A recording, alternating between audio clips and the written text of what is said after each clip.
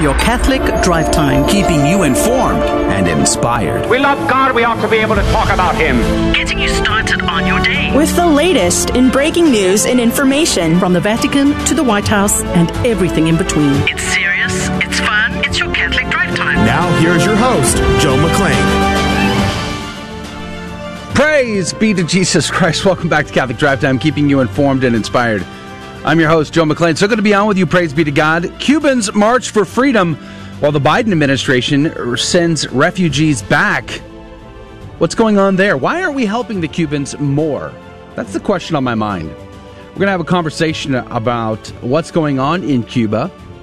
Why are the people protesting, rallying, demonstrating, asking for freedom, begging for freedom, while their government continues to suppress all of that? Their internet's been cut off. Why haven't we, after the FCC has approved it, why haven't we provided internet access to the people of Cuba in order for them to get their message out 2 weeks after the fact of President Biden saying that he would look into it? Why has that not happened? All those questions are on the table during our guest segment. TFP's James Bascom is going to be on to talk about what's going on in Cuba. That's coming up.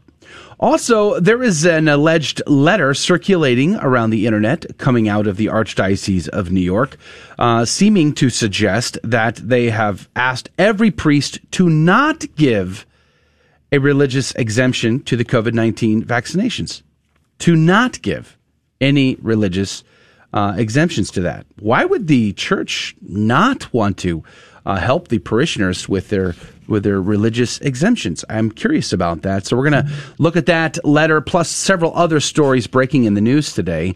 There was a vessel struck by an Iranian drone, allegedly, and the USS Ronald Reagan was dispatched to assist. There is an Israeli connection to that vessel. We may look into that. But did you know that Cardinal Becciu is on trial right now? He is. It's true. So there's even more news coming out of the Vatican about their financial scandal.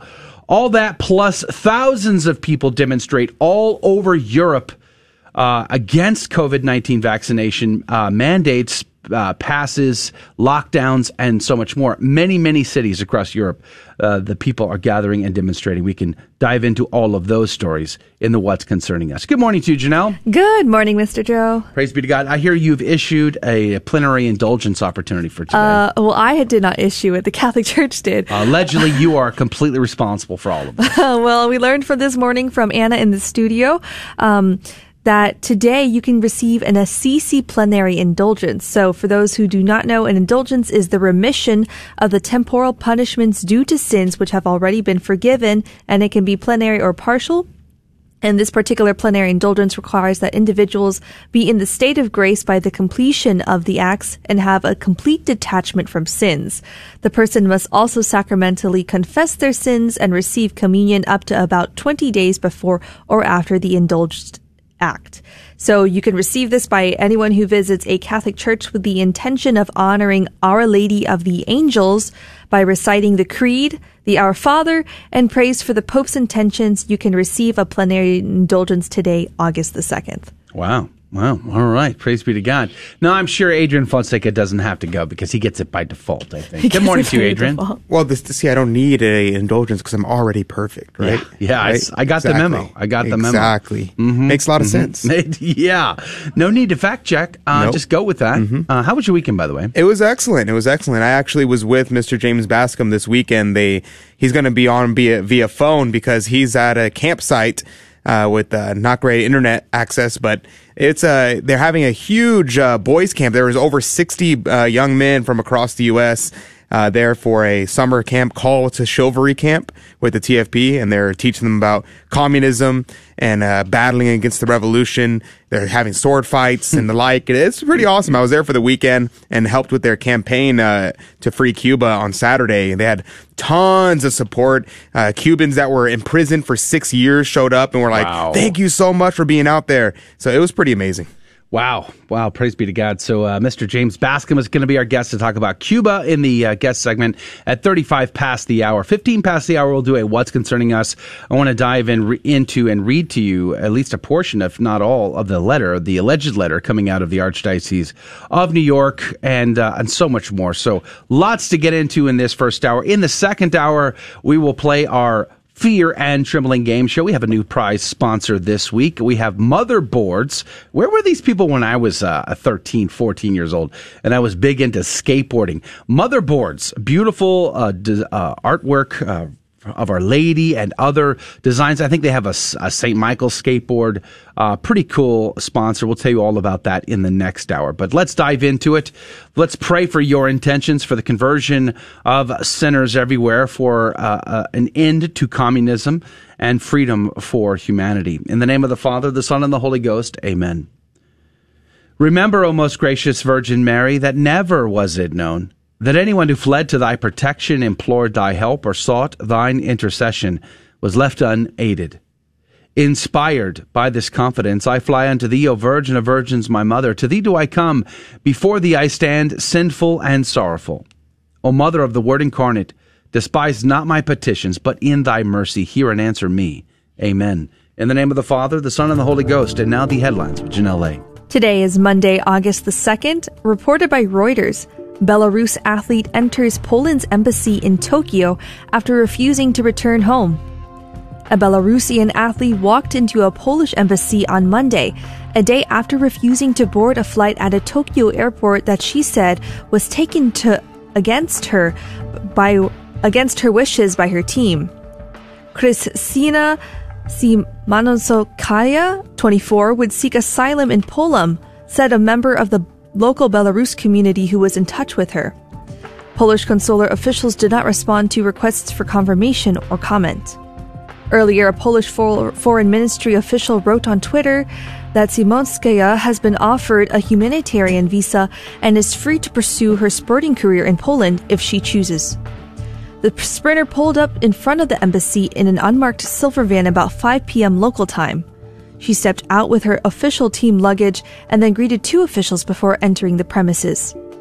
One was carrying the white and red flag considered the symbol of opposition in Belarus, came to the gates to support her. In a brewing diplomatic incident on the sidelines of the Olympics, Simanowska's refusal to board the plane, first reported by Reuters, has thrown a harsh spotlight on the discord in Belarus, a former Soviet state that is run with a tight grip by President Alexander Lukashenko. The sprinter, who was due to compete in the women's 200-meter heats on Monday, had her games cut short when she was taken to the airport to board a Turkish Airlines flight. She told a Reuters reporter via Telegram that the Belarusian head coach had turned up to her room on Sunday at the athlete's village and told her that she had to leave. The head coach came over to me and said that there had been an order from above to remove me, she wrote in the message. At 5 p.m., they came to my room and told me to pack and took me to the airport.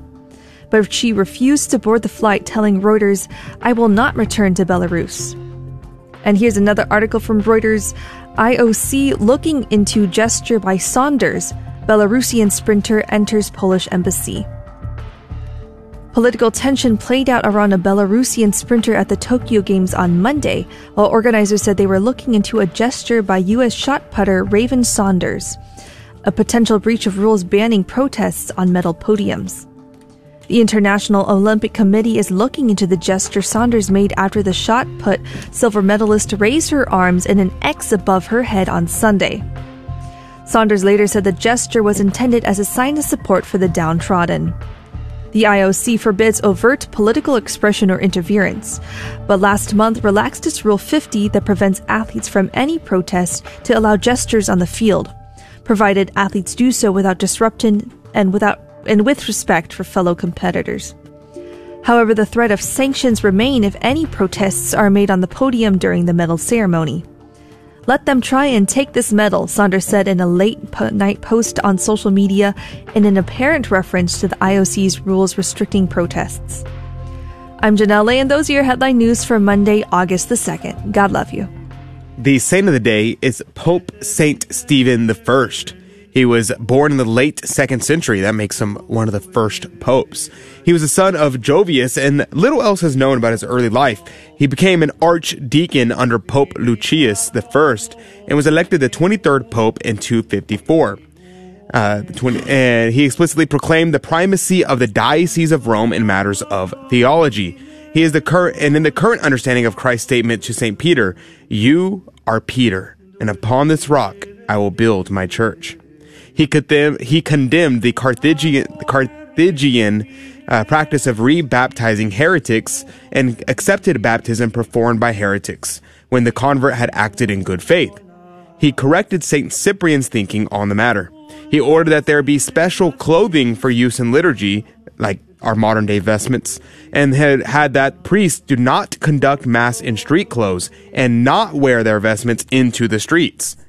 Often listed as a martyr in old records, but modern scholarship hasn't found evidence that he was a martyr. He died on the 2nd of August, 257, allegedly of natural causes, and he was buried in the papal crypt of Callistus in the Appian Way.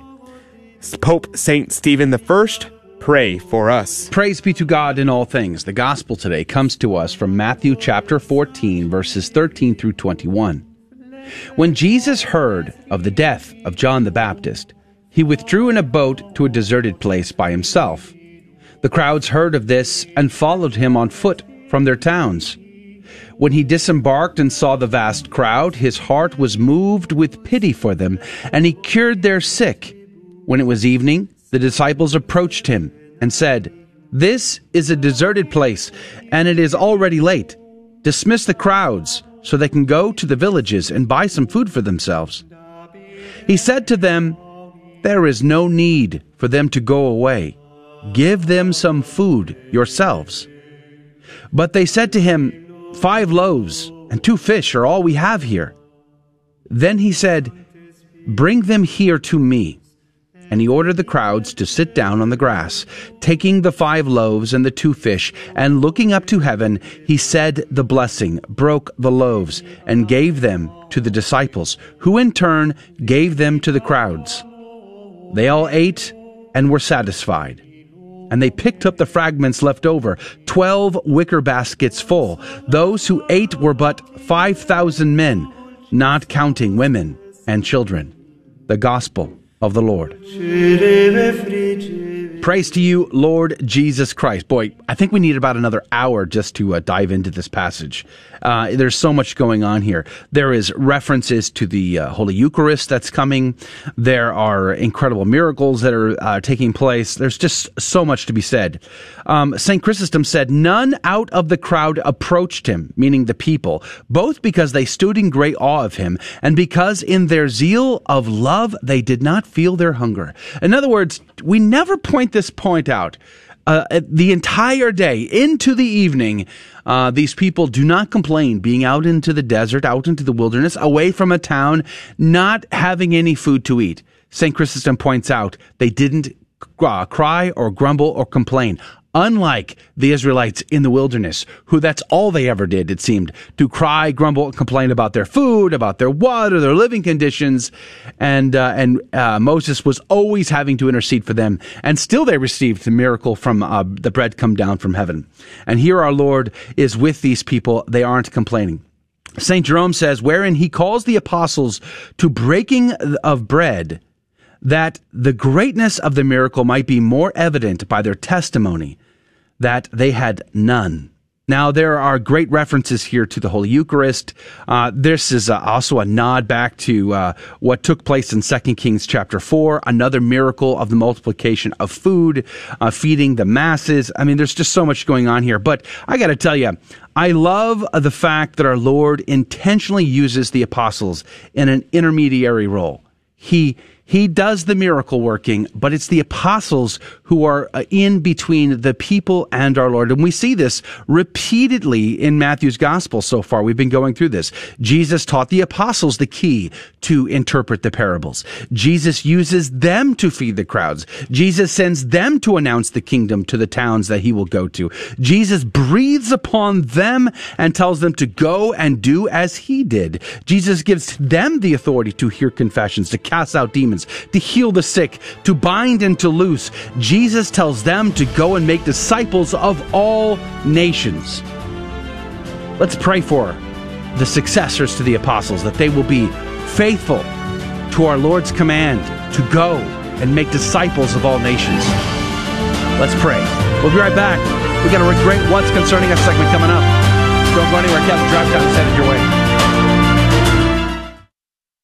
GloryandShine.com, a generous underwriter of Catholic Drive Time. GloryandShine.com is a Catholic family-owned company making a variety of personal care products ranging from lotions, soap bars, gift boxes, body mist, beard care, and more.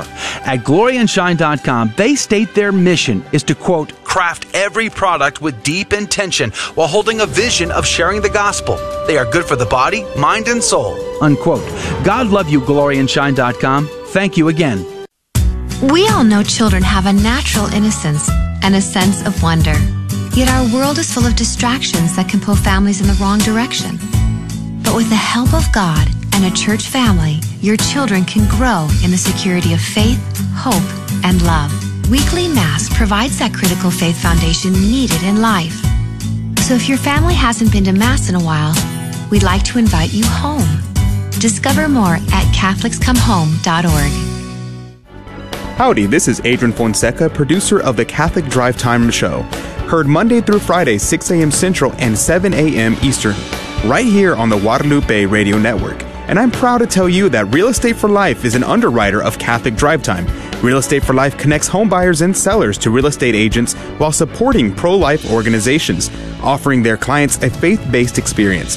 They are online at realestateforlife.org. That's realestateforlife.org. God love you.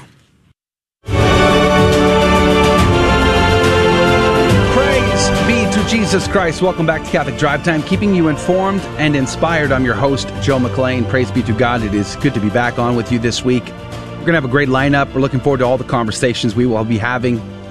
Coming up at 35 past this hour today, we're going to be talking about Cuba, what's going on there, why the people are marching, what it all means. James Bascom from TFP is going to be on with us to talk about that. Why isn't the current administration doing more to help the people obtain their freedom down there? What are the contributing factors? What could we do? That's all going to be a part of the conversation coming up at 35 past the hour. There are a lot of headlines I could jump into. Let me start here. This one I felt was very concerning. This, I'm going to share with you an alleged letter coming out of the Archdiocese of New York. I discovered this through Bree Dale. She posted a picture of this particular letter on her Twitter feed over the weekend, and this is what her tweet said along with this. She says, New York, I have reached out to the New York Archdiocese to verify if a memo circulating on social media signed by J.P. Cahill, sir, I'm not sure who that is, John P. Cahill, I guess, is authentic and approved by Cardinal Dolan. This letter is instructing Catholic priests not to issue religious exemptions for vaccines. Now, from the looks of it, I went through the comments on this, and I don't see anywhere where Bree has updated to say that she's heard back from the Archdiocese. So far, we've not seen a confirmation that this is a legitimate letter, but it certainly looks like it. But again, it's alleged. It's on, says Archdiocese of New York, memorandum to pastors, administrators, parochial vicars from John P. Cahill. Dated July 30th, 2021, subject, religious exemption from COVID-19 mandates. Here's what the article says, or the memo. We officially hear from Catholics who have a sincere moral objection to the COVID-19 vaccines due to their connection to abortion. This concern is particularly acute among people who are strongly pro-life and very loyal to the teaching of the faith. It is a serious issue for some people who often seek guidance and support from the Church. His Eminence has requested that clarity be provided to assist our priests in response to requests of this nature which they are receiving. Pope Francis has made it very clear that it is morally acceptable to take any of the vaccines and said we have the moral responsibility to get vaccinated. Cardinal Dolan has said the same. There is no basis for a priest to issue a religious exemption to the vaccine. By doing so, he is acting in contradiction to the directives of the Pope and is participating in an act that could have serious consequences to others. Imagine a student receiving a religious exemption, contracting the virus and spreading it throughout the campus. Clearly, this would be an embarrassment to the archdiocese. Some even argue that it might impose personal liability on the priest. Any individual is free to exercise discretion on getting the vaccine based upon his or her own beliefs without seeking the inaccurate portrayal of church instructions. Our priests should not be active participants to such actions. Unquote. Now, I'm very concerned about this. This, to me, is very concerning. If, in fact, this turns out to be an actual document produced by the Archdiocese of New York and circulated among its priests, this would be very concerning. I don't know that it's true or not. I have no idea. But if it is, I'm very concerned. We had a guest on last week. What was it, Friday, Adrian? That we had Christopher Ferrara on? Yes, sir, Friday. So Christopher Ferrara from the Thomas More Society. Have we posted that video to our YouTube channel yet? Not yet. That'll be out this afternoon or this evening. Great conversation with Christopher Ferrara. He's an attorney with the Thomas More Society. And we discussed this very subject, in fact, on what can Catholics do in a circumstance where their employer mandates that they have to have a vaccination as a prerequisite for employment. And over the weekend, I did hear from a listener who watched and listened to the show on Friday and was so grateful that we had Mr. Ferrara on because her husband is going through this right now. And one of the questions we discussed with Mr. Ferrara was, what do Catholics do, especially in light of the fact that His Holiness Pope Francis is mandating vaccinations, if I'm not mistaken, in the Vatican among the employees there, has obviously, as this memorandum, this alleged memorandum out of the Archdiocese of New York makes clear, that doesn't seem to have any issues with, or has said it's okay to take the vaccinations at least. What do Catholics do then? How could we possibly say we have a religious exemption if the Vicar of Christ on earth says otherwise, let alone our bishop, our priests, or what have you? That is incredibly concerning. But Mr. Ferrara made it very clear. A sincerely held religious exemption, a religious belief, is not dependent upon the leadership of a particular denomination. Now listen, hear me carefully. I'm not trying to equate the Catholic Church with other Christian, denominations. I'm not doing that. I'm simply making the point. Mr. Ferrara makes it clear. A religious exemption is not dependent upon what the Pope says or doesn't say in this particular case, as far as the law is concerned. But it's even more concerning that they can't seem to find a way, if this document is true, if this memorandum is in fact true, they can't seem to find a way to see how Catholics, faithful Catholics, not Catholics that are wanting division, not Catholics that are wanting schisms or confrontations, but Catholics that just want to be Catholic, that might be bugged, might be bothered, might have issues, might have a religious exemption, a conscience that they don't want to be forced to do these things, especially given the fact that over 99% of people who contract COVID seem to survive it. Do they bring up the same issues with the flu? No. We've never heard of religious exemptions being forbidden for people who don't want to get the flu vaccine, for instance. So why this? What's going on there? I don't know. I pray this document isn't true. I fear, however, that it is, in fact, true. And this is something the Archdiocese have sent out. If, in fact, we get a confirmation through Bree or otherwise, we will let you know. But pray for this. It's very, very concerning. Here's another story. It was somewhat related, and this is out of Epoch Times. The headline goes like this. Our freedom is in danger. Protests erupt across Europe over COVID-19 mandates. I mean, this is now several weeks along. Thousands of people are gathering across cities in Europe. Paris, Berlin, Rome, even in Switzerland and beyond. Thousands and thousands of people are gathering because they are done. They are tired of mandates. They are tired of vaccine pass discussions, and they want freedom. Freedom is a common call these days. We're seeing it in Cuba. Again, we'll talk about that here in about 10 minutes or so. And now freedom from these draconian measures. Let's just say thousands of people, the article says, in France demonstrated against special health pass and marched through Paris and other French cities on July 31st, with most of the protest being peaceful with a few sporadic clashes. Some 3,000 security forces deployed around Paris for the third weekend of protests against the pass, which I think passed their parliament, which will be required soon to enter restaurants and other places. The so-called health pass system, likened to vaccine passports, was passed in the French parliament last week, with the law going into effect August the 9th. Meanwhile, a court in Berlin declared over the weekend that anti-lockdown protests were illegal. You're not allowed to protest the lockdowns, leading to the arrest of demonstrators. According to a DW report, judges in the capital's administrative court refused to authorize 13 demonstrations that were organized by anti-lockdown group. Organizers said that 22,500 people registered to partake in the protests. Video footage and photos uploaded to Twitter showed that the apparent anti-lockdown protests were being arrested or corralled by officers on July 31st. A planned march for August the 1st was also banned by the court, according to the DW.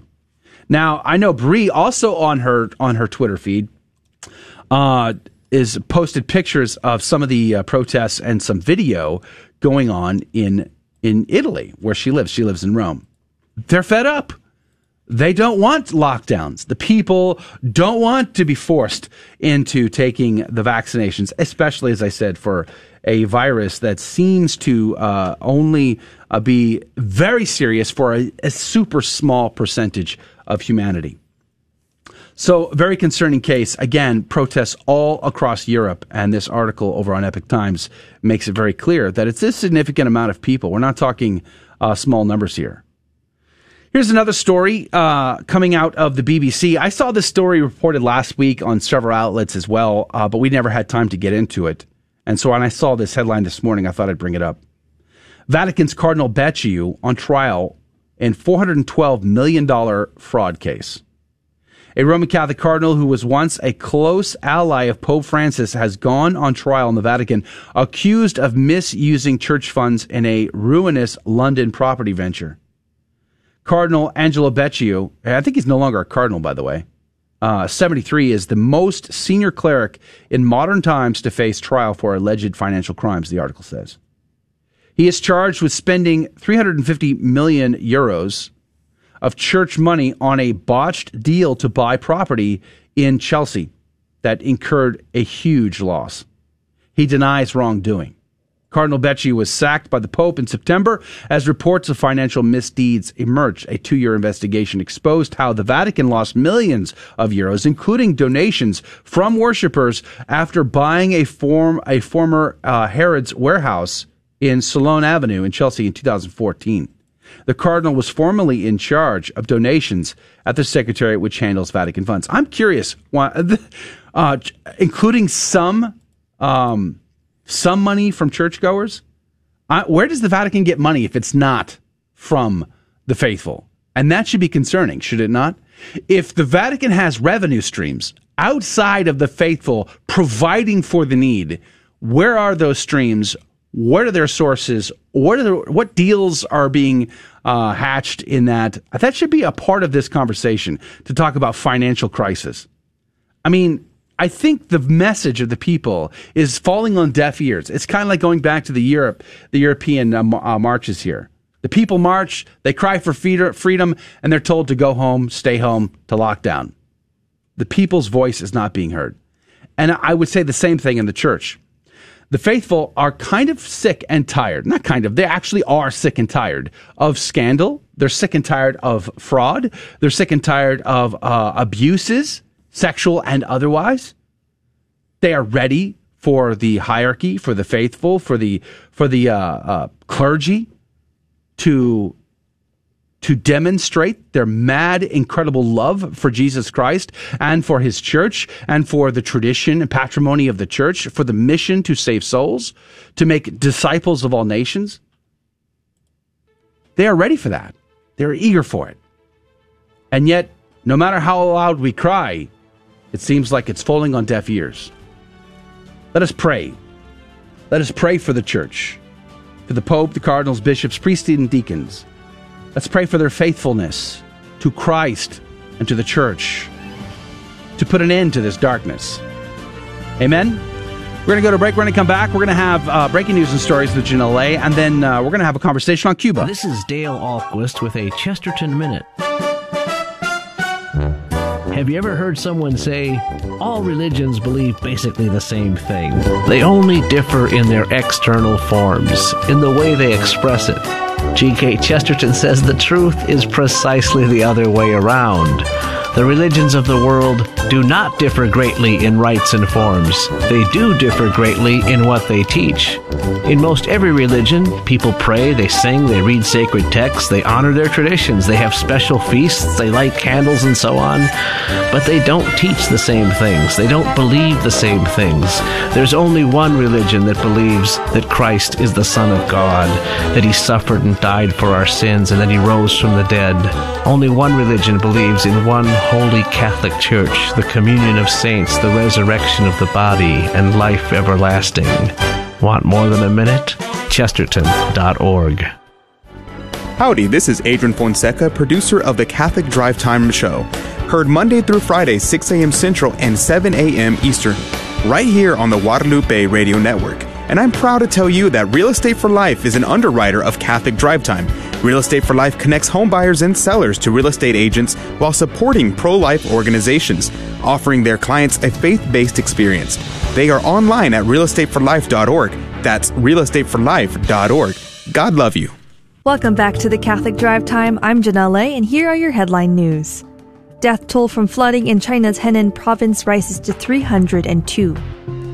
Then the death toll in Turkey wildfires rises to 8. Coastal resorts affected. 10 people shot in New York City in alleged gang attack. Millions of Chinese again in lockdown as economic recovery takes its toll. New Zealand housing crisis sparks human rights inquiry. Afghan president blames worsening security situation on sudden U.S. pullout. Madagascar makes 21 further arrests over suspected coup plot. Myanmar military leader declares himself prime minister and promises elections in 2023. Taliban push closer to front lines of 2 major Afghanistan cities. Nearly 400 migrants pulled off overcrowded wooden boat near Tunisia.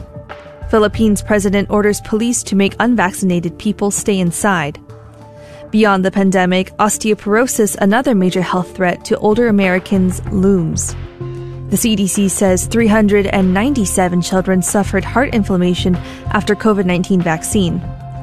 The mRNA vaccine inventor says COVID-19 vaccines may make virus more dangerous. And Sky News Australia suspended by YouTube. Here's an article from LifeSite News. Information security expert reveals Pfizer COVID jab contracts. There's a good reason Pfizer fought to hide the details. Unredacted contracts for the experimental biological agent known as the COVID-19 vaccine between the Pfizer Corporation and various governments continue to be revealed. Information security expert Eden Bieber told America's Frontline Doctors, Frontline News, that the first document to recently emerge was discovered by Albanian newspaper gogo.al. Bieber then was able to locate the digitally signed Brazilian contract and at least 2 others, one with the European Commission and the other with the Dominican Republic. As you are about to see, there is a good reason why Pfizer was fighting to hide the details of these contracts. First, Bieber said, "Let's talk about the product. The agreement not only covers manufacturing of vaccines for COVID-19 and its mutations, but also for any device, technology, or product used in the administration or of to enhance the use or effect of such vaccine." If you were wondering why ivermectin was suppressed, it is because the agreement that countries had with Pfizer does not allow them to escape their contract. which states that even if a drug will be found to treat COVID-19, the contract cannot be voided. Supplying the product, Pfizer shall have no liability for its failure to deliver doses in accordance with any estimated delivery dates, nor shall any failure such purchaser any right to cancel orders for any quantities of product. You can't return the product no matter what, he observed. Pfizer will not in any circumstances accept any returns of product or any dose. No product returns may take place under any circumstances. The state must defend Pfizer, noted Viber. Pfizer shall notify purchaser of losses for which it is seeking indemnification. Upon such notification, purchaser shall promptly assume conduct and control of the defense of such indemnified claims on behalf of Pfizer. Viber explained how he came across the contract and thus revealed it to the world. I first stumbled upon a document called Contrainten et ploter, which translates to read the full contract. Only later he discovered that it was an Albanian website that had published it on January 2021. They deserve all the credit for the leakage of the document, and journalists around the world deserve the shame for not discovering and reporting it. The contract is actually worse than it seems, observed Viber. You can read more on LifeSite News. And those are your headline news for this morning. God love you and have a good Monday. Praise be to God in all things. Thank you, Janelle, for keeping us up to date. You know, while thousands of immigrants pour across the southern border, many of whom have COVID still coming across the border, the Texas governor, he blocked the ground transportation of these illegal immigrants. The federal government sued or is pressing him to reverse that ruling. All while that's going on, Border Patrol agents coming down with COVID as a result of their contact with these immigrants. All of that's going on. All the while, the current administration sends back 27 Cubans in a makeshift raft trying to make their way to America for freedom. They turn them around and send them back to the communist government. Here's a real quick quote on this from this article that I found over on Breitbart News about this. It says, "The time, quote, this is quote, the time is never right to attempt migration by sea. To those who risk their lives doing so, the risk is not worth taking," according to Secretary of Homeland Security Alejandro Mayorkas. He warned shortly after the July 11th anti-communist protest. He says, quote, "Allow me to be clear. If you take to the sea, you will not come to the United States," unquote. Let that sink in for a moment. Joining us right now, joining us to discuss the Cuban situation and what is going on there is Tradition Family Properties' James Bascom. Good morning to you, Mr. Bascom. Good morning. Thank you. Praise be to God. It's good to have you back on. We had you on a couple weeks back to talk about the environment, the revolution in the environment, but let's talk about Cuba. Can you give us an update on what is the current status in this shouting for freedom, this desire for the people to have freedom there? Yes, basically for 62 years, the Cuban people have been suffering under a terrible communist regime there, right under the nose, almost literally, of the United States of America. Over 100,000 Cubans have died as a result of the communist regime. About 2/3 of those have died drowning at sea, and the rest have directly been killed, executed, or killed because of the policies of the communist regime, the Castroite, the Fidel and Raul Castro's regime in Cuba. And it's completely unacceptable for this to be happening so close to the United States. And for the longest time, there were protests here in the United States. There were anti-communist organizations that have opposed it. But over the last few months, there have been massive protests across the island of Cuba against the regime, demanding freedom from dictatorship, from communist dictatorship, which has inspired the Cuban Americans in the United States to protest, and for anti-communist Americans to see how outrageous it is that we have tolerated this regime for so long. And it's really inspired a lot of groups to do something. And our group, Tradition Family Property, which has a long history of opposing communism in the United States and across the world, has started a petition and a campaign to call for the United States government to do something concrete to finish once and for all with this communist regime in Cuba. Mr. James Bascom, this is Adrian. I was wondering, often people will say oh, well, petitions. I don't want to sign a petition. I'm just going to get put on an email list and it doesn't actually do anything. So how do you say, what's the point of signing a petition? No, petitions do work. We have a long history of successfully fighting against socialist policies and so forth with petitions. They do work. The left knows that, and they certainly know that themselves. And so we're collecting online petition at our website, tfp.org/freecuba. That's T as in tradition, family, F as in family, P as in property.org/freecuba. And we already have over 56,000 signatures, and our goal is 100,000 signatures to demand action from the United States government against Cuba. It's interesting how there's such a hypocrisy about illegal immigration, right? There's no illegal immigrant that comes across the southern border, the land border, that Joe Biden and the Democrats don't like, right? They love as many as possible, right? But why is it that they want to turn back and in fact send back Cuban refugees who are truly refugees, fleeing from communism, from death, and from prison? Why are they turned back? Why does the left dislike that? Because Cuba has a special place in the heart of the left, and that's the deeper reason why we're calling for the downfall of the regime in Cuba, and because Cuba has a special place, and it provides kind of a enthusiasm and a model even for the international left. They love Cuba, always have loved communist Cuba, and look to Cuba almost as a beacon of hope, if you will, for the left. Bernie Sanders, AOC, liberation theologians across Latin America and the United States and the world look to Cuba as kind of a model.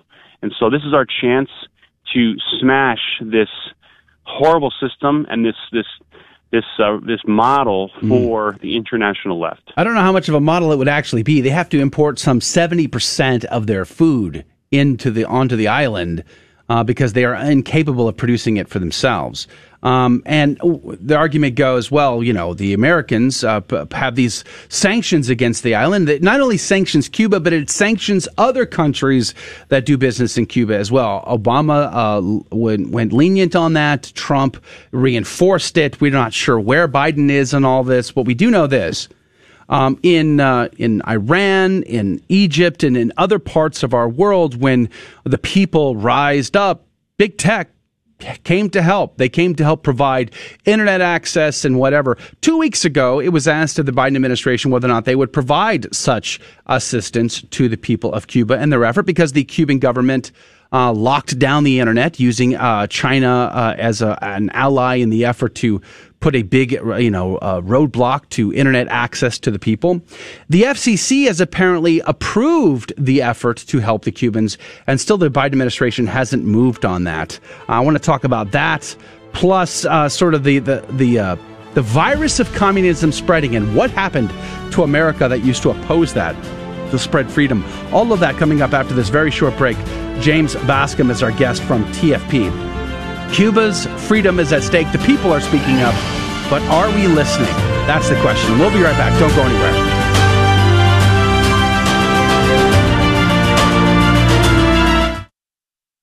Does hope give light to your day? 1 Minute Monk, Abbot Placid Solari of Belmont Abbey. At the end of the long list of good works in his rule, St. Benedict finally gives the most important one: never lose hope in God's mercy. Hope means that we bring the future, where Jesus already reigns as risen Lord and Savior, into the trials, fears, and discouragements of everyday life. Hope allows us to give a gentle reply to an angry outburst, to remain calm in the face of disappointments, to continue doing what we know we are supposed to do, even when the outcome seems fruitless. Hope allows us to turn over the results of our efforts to God, who will bring them to the completion He wills. For your free copy of The Rule of Saint Benedict, visit oneminutemonk.com. oneminutemonk.com. There are many places where the light of Jesus' resurrection does not shine. There is no place where it cannot shine in hope. Hi, Joe McClain here, host of the Catholic Drive Time, heard Monday through Friday, 6 a.m. Central, 7 Eastern, right here. And I'm proud to tell you that Real Estate for Life is an underwriter of the Catholic Drive Time. Real Estate for Life connects home buyers and sellers to real estate agents while supporting pro-life organizations. Real Estate for Life offers their clients a faith-based experience. Real Estate for Life is online at realestateforlife.org. That's realestateforlife.org. God love you. Praise be to Jesus Christ. Welcome back to Catholic Drive Time, keeping you informed and inspired. I'm your host, Joe McClain. Praise be to God. It's good to be on with you. TFP's James Bascom is our guest. We're talking about Cuba and freedom. And I'm not sure if you knew this, but I was listening to Brendan Carr, an FCC commissioner, talk about our capability to provide internet access, if nothing else, to people like the Cubans who are rising up, demanding their freedom from a communist government, where we have done this before in Africa, Iran, and other places. Egypt, for instance. Google, for example, has a technology where they can put balloons up way above where airplanes fly, 60, 70,000 feet up in the sky, and hover them essentially above a country to provide internet access. Like, it's possible. The FCC has approved this, but the Biden administration has been dragging its feet for 2 weeks now, taking no action. Welcome back to the program, Mr. Bascom. Thank you. Thank you very much. It seems like the days are gone when we would openly oppose communism and spread freedom everywhere. Why do you think that's the case? Or do you believe that's the case, and if so, why? Yeah, I think after the end of the Cold War, there was this complacency that kind of settled in, and state-sponsored communism was falsely thought to have disappeared, and it never did. It continued in China, continued in North Korea, Vietnam, Cuba.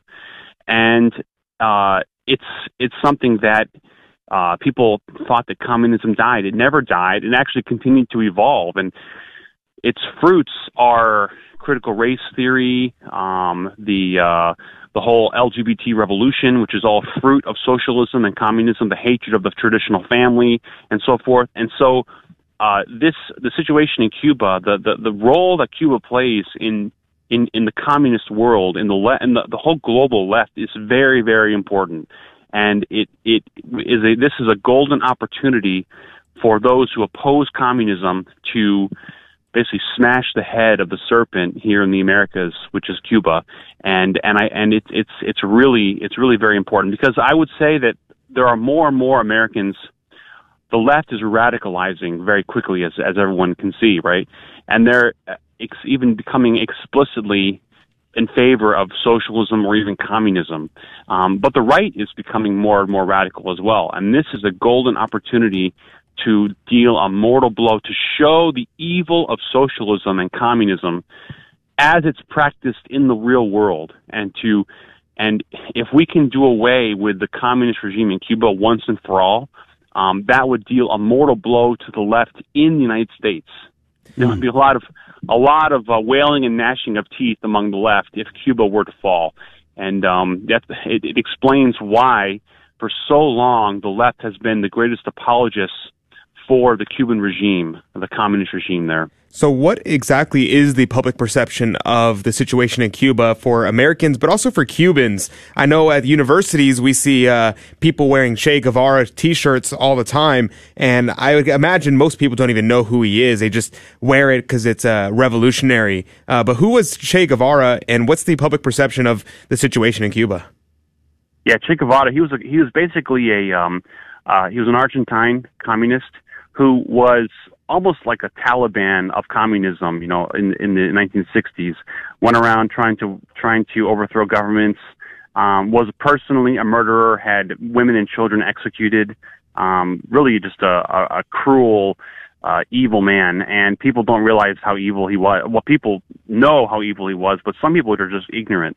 But the situation in Cuba continues to be just as bad. There are people who flee the island until today.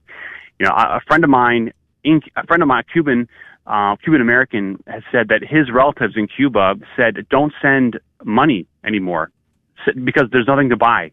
There's no medicine or even food to buy. Send aspirin, send Tylenol, send basic medical supplies. This is the same country that we're told by Bernie Sanders that has the best medical care in the world, right? Or has some of the best doctors in the world. They don't even have aspirin to be sold in shops. Things are so bad there in Cuba. So it's really a lot of Americans think, well, it's over there and we're over here and we should try to take care of our problems first. Well, if you want to deal a major blow to the left here in the United States, fight to destroy the communist regime in Cuba. Mr. James Bascom is our guest. He is with Tradition Family and Property. I want to ask about the church and her response to these protests, this uprising in Cuba by the people wanting freedom from this regime. I know His Holiness was coming out of the hospital, but he did make a statement seeming to suggest that the church was close to the Cubans. And I know the bishops, especially in America, I think they put out a statement also saying that they were in solidarity. But is this enough? Should there be more? What say you, Mr. James Bascom?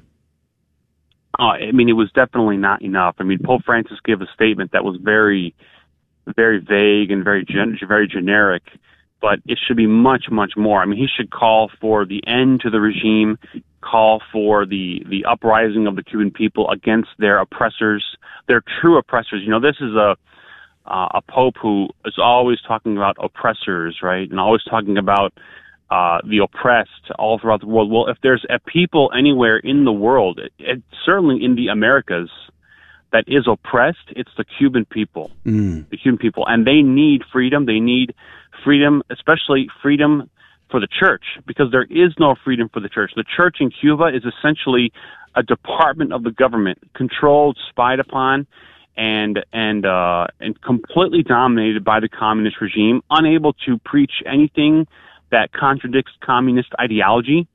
Imagine if your local priest had to report to the local KGB agent, to get his sermons and what he's preaching approved. That's the reality in Cuba.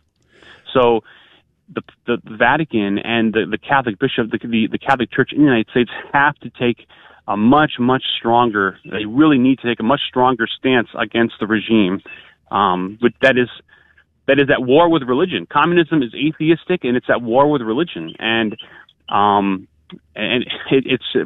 We as Catholics in America must take a stronger position as Catholics to want to destroy and overthrow the regime there.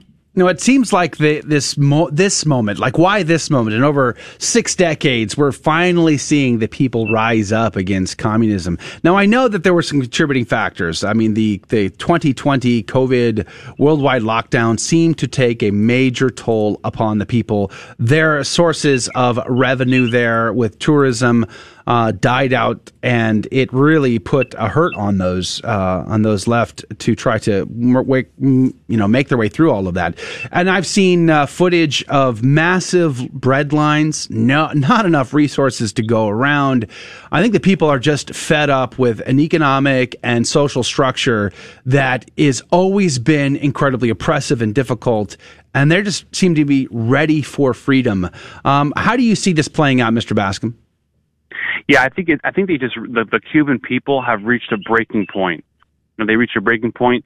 They're so crushed by oppression, by the misery of communism, and they know that their best hope for freedom is with God-fearing Americans. And the countries of Cuba and the United States have always been very close. We're geographically very close, and it's up to American Catholics and God-fearing Americans to do something to help our Cuban brothers and sisters there on the island.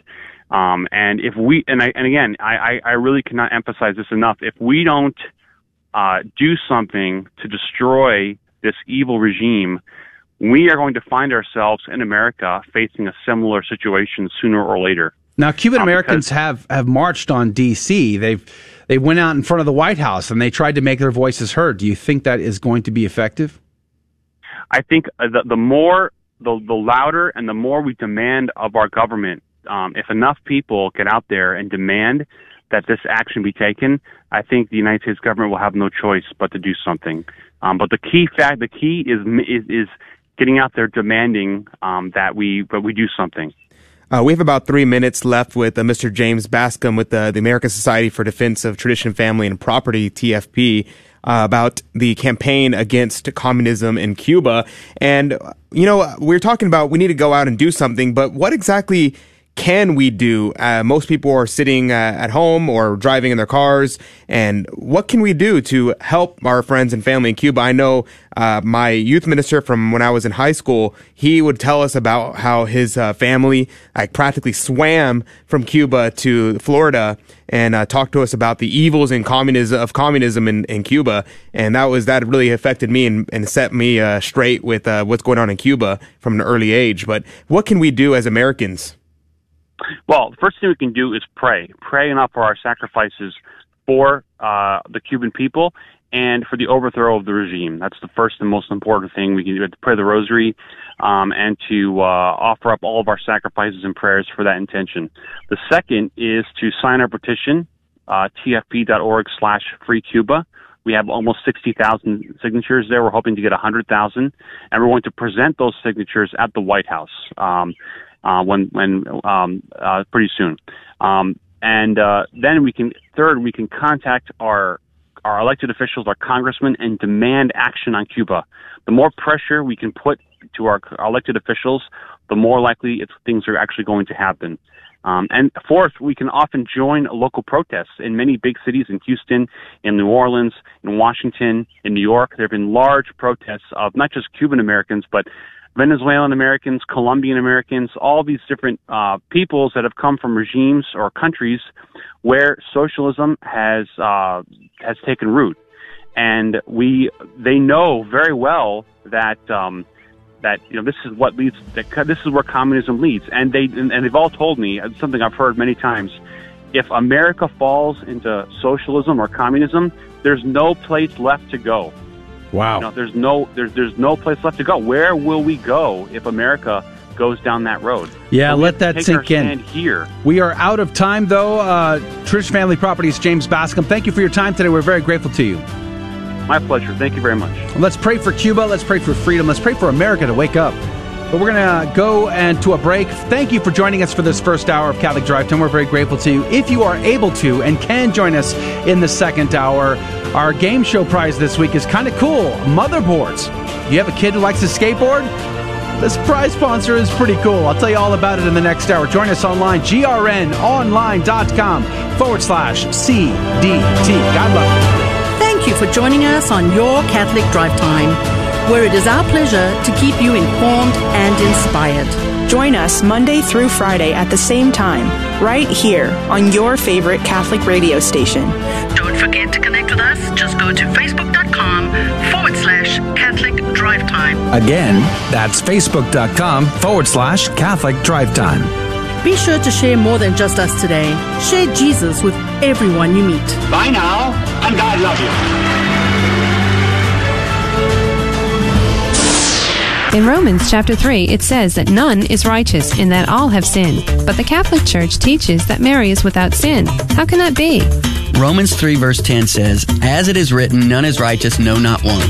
Yet James 5:16 says that the prayer of a righteous man availeth much. If absolutely no one is righteous, then who is James talking about? Luke chapter 1 says that Elizabeth and Zechariah were righteous before God.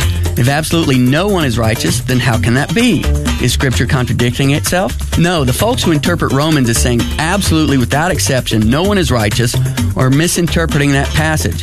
They are failing to realize that the key to understanding Romans 3:10 is the phrase, "it is written." Here in Romans, Paul is quoting from the Old Testament, Psalm 14 to be exact. In Psalm 14 it says, "The fool says in his heart, there is no God. They are corrupt, there is none that does good." But then that same psalm goes on to talk about the righteous. Well, if none has done good, who are the righteous people the psalm is talking about? Obviously, when the psalmist says that none is good, he is talking about the fools who say there is no God. He is not talking about absolutely everyone. Just so Paul when he quotes from this psalm. Paul is not saying absolutely no one is righteous. If he was, then how do you explain all the Old and New Testament passages that refer to the righteous? In Romans 3:11, it says that no one seeks for God. Does that mean that absolutely no one is seeking God? No, to interpret it that way would be ludicrous. Just so verse 23, which says that all have sinned. Babies haven't sinned, have they? Little children haven't sinned, have they? No, this is not an absolute. There are exceptions. So it is perfectly legitimate to say that these passages from Romans, when interpreted in context, in no way conflict with the church's teaching on Mary being without sin. A beacon of truth in a troubled world.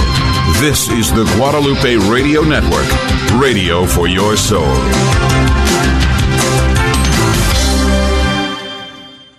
GloryandShine.com, a generous underwriter of Catholic Drive Time.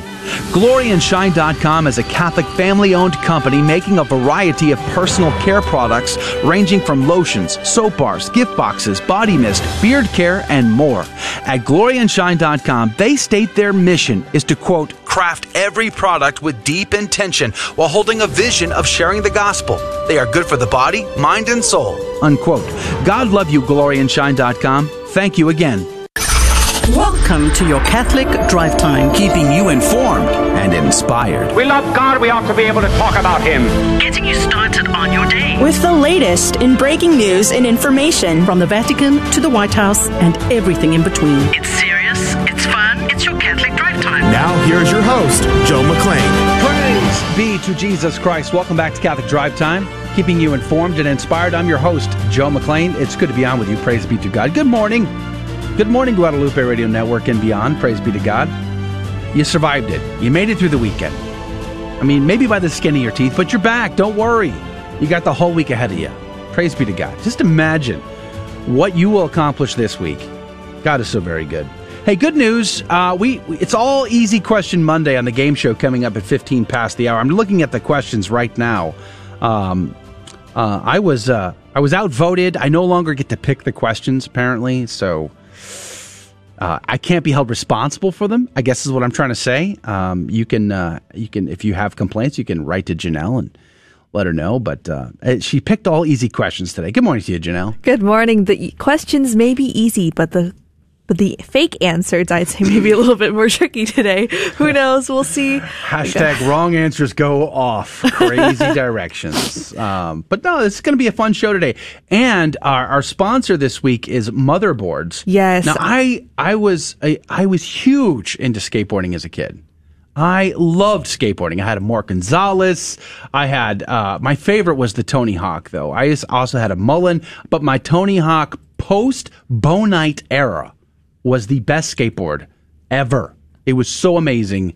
Loved it, loved it, loved it. Took it to Europe with me, skateboarded in Germany. Loved it. It was amazing. That's great. I have no idea what any of those words mean. Powell and Peralta? You're not familiar with the Bone Squad? No? Bone Squad? No? You don't? No. My brother is into skateboarding, though.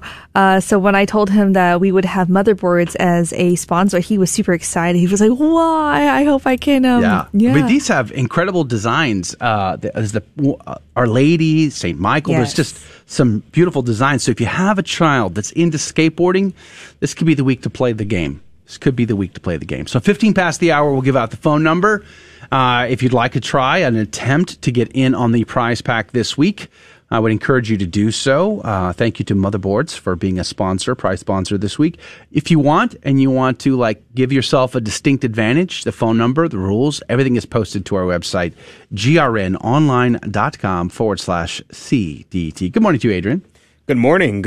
It's good to be here. Did you ever skateboard? No, I didn't. I wish I did, though. I always wanted to learn. So if Motherboards wants to, come down to Houston and teach me how to skateboard, that'd be super cool. But I would love to learn how to skateboard. I always thought it was the coolest thing. I used to play the Tony Hawk a skateboarding game, and used to watch all those. Yeah, it was always super cool. But I never did. So unfortunately, not. I am not a skateboarder. Now, back in my day, I hate saying that, but it's true. Back in my day, in the 20s, we didn't have skateboard parks everywhere in South Texas.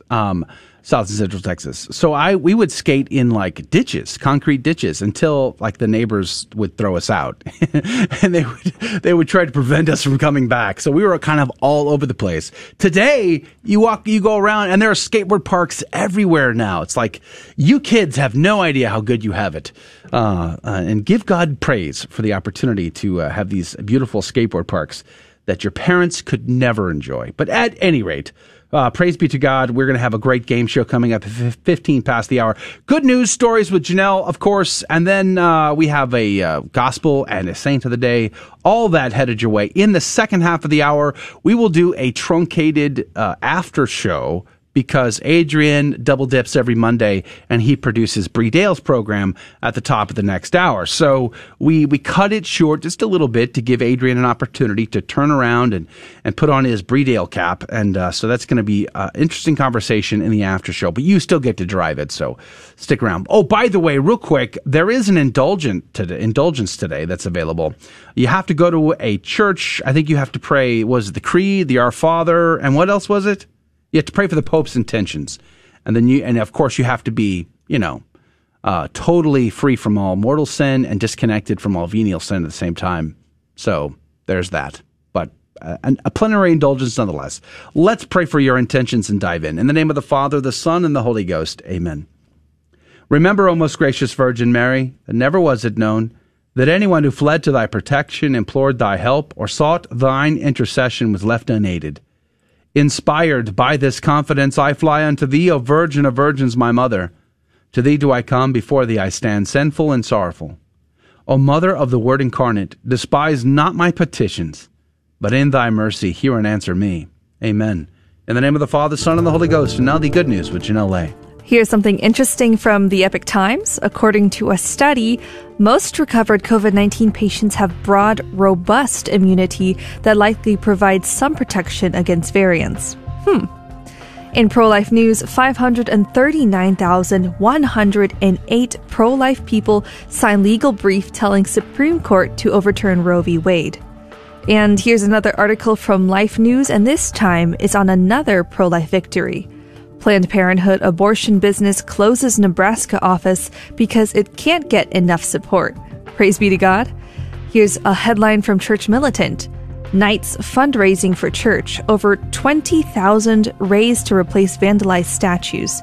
If you would like to help their cause, you can find their GoFundMe. Help OLM replace vandalized statues of Mary. That's Help OLM replace vandalized statues of Mary. I'll be posting the link in the social media streams. And lastly, to wrap up the good news for the day, here's a great story from Life News. 20-week-old premature baby kept alive with bubble wrap is now a happy toddler. An extremely premature baby born only at 25 weeks and oh so fragile that he had to be placed in a bubble wrap to keep him safe and warm is now a happy, healthy 1-year-old. Lorenz Carr was born on October 2019 at 25 weeks gestation, just 1 week after the legal abortion limit in the UK for babies without disabilities. It was a difficult birth, and at times his parents feared he would not survive. Medics first noticed a problem when his mom, Vicky Carr, had a routine 20-week scan and was discovered that her son wasn't growing. Only a week later, after Vicky returned with a headache, she was told that she would have to stay in the hospital and that her son might be born early. Things got worse when, during her 25th week of pregnancy, doctors realized that Vicky's placenta was failing, and she was rushed for an emergency cesarean section. Baby Lorenz only weighed 13 ounces when he was born, and his mom said he was the same size as my hand and was so transparent. Lorenz was initially placed in a sandwich bag that acted as an imitation of his mother's womb. After being placed in an incubator, he was then covered in bubble wrap. He spent the next 5 months in the incubator before he was well enough to be sent home. His mom said it was just amazing that nothing was wrong with him and he's come home healthy and thriving. His dad, Rohan, added, "When I first saw Lorenz, I was so scared and worried about what the outcome would be. I'd never seen a baby so small. We were just so happy he was alive, and to see how he thrives now is amazing. He is our little miracle." Keeping you informed and inspired, I'm Janelle Lake. God love you and have a good Monday. The saint of the day is Pope Saint Stephen I, and he was born in the late 2nd century, or 3rd. He was the son of Jovius. Little else is known about his early life. He became an archdeacon under Pope Lucius I. He was elected the 23rd Pope in 254 and was explicitly proclaimed the primacy of the Diocese of Rome in matters of theology. And the current understanding of the Church's statement to St. Peter, quote, "You are Peter, and upon this rock I will build my church." He condemned the Carthaginian practice of rebaptizing heretics and accepted baptisms performed by heretics when the convert had acted in good faith. He corrected St. Cyprian's thinking on the matter and ordered that there be a special clothing, or what we call vestments, for use in the liturgy, that no priests could conduct Mass in the street in street clothing, and they also were not allowed to wear their vestments into the streets. He is often listed as a martyr in old records, but modern scholarship is not quite sure about that. He died in the 2nd of August 257, allegedly of natural causes. He was buried in the papal crypt of Callistus on the Appian Way. Pope St. Stephen I, pray for us. Praise be to God in all things. The gospel today comes to us from Matthew chapter 14, verses 13 through 21. When Jesus heard of the death of John the Baptist, he withdrew in a boat to a deserted place by himself. The crowds heard of this and followed him on foot from their towns. When he disembarked and saw the vast crowd, his heart was moved with pity for them, and he cured their sick. When it was evening, the disciples approached him and said, "This is a deserted place, and it is already late. Dismiss the crowd so that they can go to the villages and buy food for themselves." He said to them, "There is no need for them to go away. Give them some food yourselves." But they said to him, 5 loaves and 2 fish are all we have here." Then he said, "Bring them here to me." And he ordered the crowds to sit down on the grass. Taking the 5 loaves and the 2 fish, and looking up to heaven, he said the blessing, broke the loaves, and gave them to the disciples, who in turn gave them to the crowds. They all ate and were satisfied. And they picked up the fragments left over, 12 wicker baskets full. Those who ate were about 5,000 men, not counting women and children. The Gospel of the Lord. Praise to you, Lord Jesus Christ. 12 wicker baskets full, one for each of the apostles. I love that connection. In the last hour, I talked about all the things that our Lord has given to the apostles to make them intermediaries between us, the faithful, and He, the King of Kings and the Lord of Lords. That's His design, His intention, His purpose. But real quick, I want to mention Haydock's commentary here about sharing versus multiplying. Haydock said this, "It cannot be said, as some pretend, that other loaves were invisibly put into the apostles' hands, since it is said that they filled 12 wicker baskets full of fragments of the 5 barley loaves. And again, he divided the 2 fish among them all." Now, I've been to a homily where the priest tried to preach that it was a miracle of sharing, that under all their clothing, they were hiding food somehow. And then when the Lord prompted them, everybody shared and it was a big feast. This is simply not in keeping with not only the gospel, but the tradition and the teaching of the early church fathers. Even Christendom doesn't hold to this, but instead to the multiplication, the miracle of our Lord multiplying the loaves and the fishes. Adrian, what did you find? Amen. Absolutely. That's what was one of the things I wanted to focus on as well, was the issue of trying to reinterpret Scripture to not mean what it means. The idea here is that all the fathers of the church, all the saints understood this miracle to be a divine miracle, explicitly showing the divinity of Christ, because only God can create out of nothing. Only God can create out of nothing. So God took our Lord Jesus Christ, He took bread, broke it, and He created more bread and more fish. Cornelius a Lapide actually makes the note here that and not only did He make more fish, that when He made it, it came out cooked. Like when he was, it was already cooked fish. They didn't eat it raw. They had fish there, and when he multiplied it, he had cooked fish. I was like, wow, that's Service interesting. with a smile. Right, exactly. And the other point he made was that the bread, because of the divine institution, because of the words that our Lord spoke, that the bread acted as if they were eating flesh. By flesh, that doesn't mean like human flesh, by eating meat, by eating red meat. So eating the bread for these people gave them such vigor that it was as if they were eating red meat when all they had was bread. So that's another miraculous part of this. Cornelius Lapide goes on to talk about that throughout the church history, this has happened over and over again, where we see that this miracle keeps taking place, that our Lord continues this miracle. He gives the example of St. Dominic doing something similar, of St. Francis of Assisi doing something similar, of the Pope Adrian II doing something similar.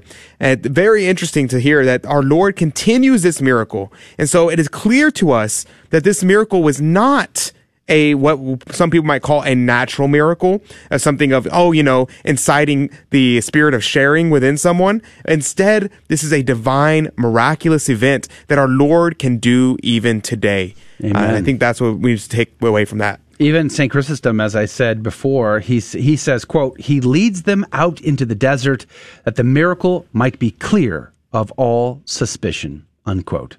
St. Chrysostom, pray for us. All right, we're going to go to break. We're going to come back, and we are going to play Fear and Trembling, our Catholic trivia game show, where we have a lot of fun and give out prizes at the end of the week, and it's going to be a good time. If you would like an opportunity to try to play the game, you can call right now, 877-757-9424. That's 877-757-9424. 877-757-9424. We'll be right back. Don't go anywhere. We all know children have a natural innocence and a sense of wonder. Yet our world is full of distractions that can pull families in the wrong direction. But with the help of God and a church family, your children can grow in the security of faith, hope, and love. Weekly Mass provides that critical faith foundation needed in life. So if your family hasn't been to Mass in a while, we'd like to invite you home. Discover more at CatholicsComeHome.org. Protestants like to use James 2:10-11 against the Catholic doctrine of mortal and venial sin, because James says, whoever keeps the whole law but fails in one point has become guilty of all of it. But James can't be denying the doctrine of mortal and venial sin, because in 1:15 he affirms it, saying that sin in its beginning stages doesn't bring death, venial sin, whereas it does in its more mature stages, mortal sin. The point James is making in James 2:10-11 is that we must keep all the commandments in order to avoid incurring the guilt of transgressing the law. We can't say to the Lord on Judgment Day, Lord, I only broke one commandment but kept the other 9. So James 2:10-11 is simply a misfire in trying to take down the Catholic belief of mortal and venial sin.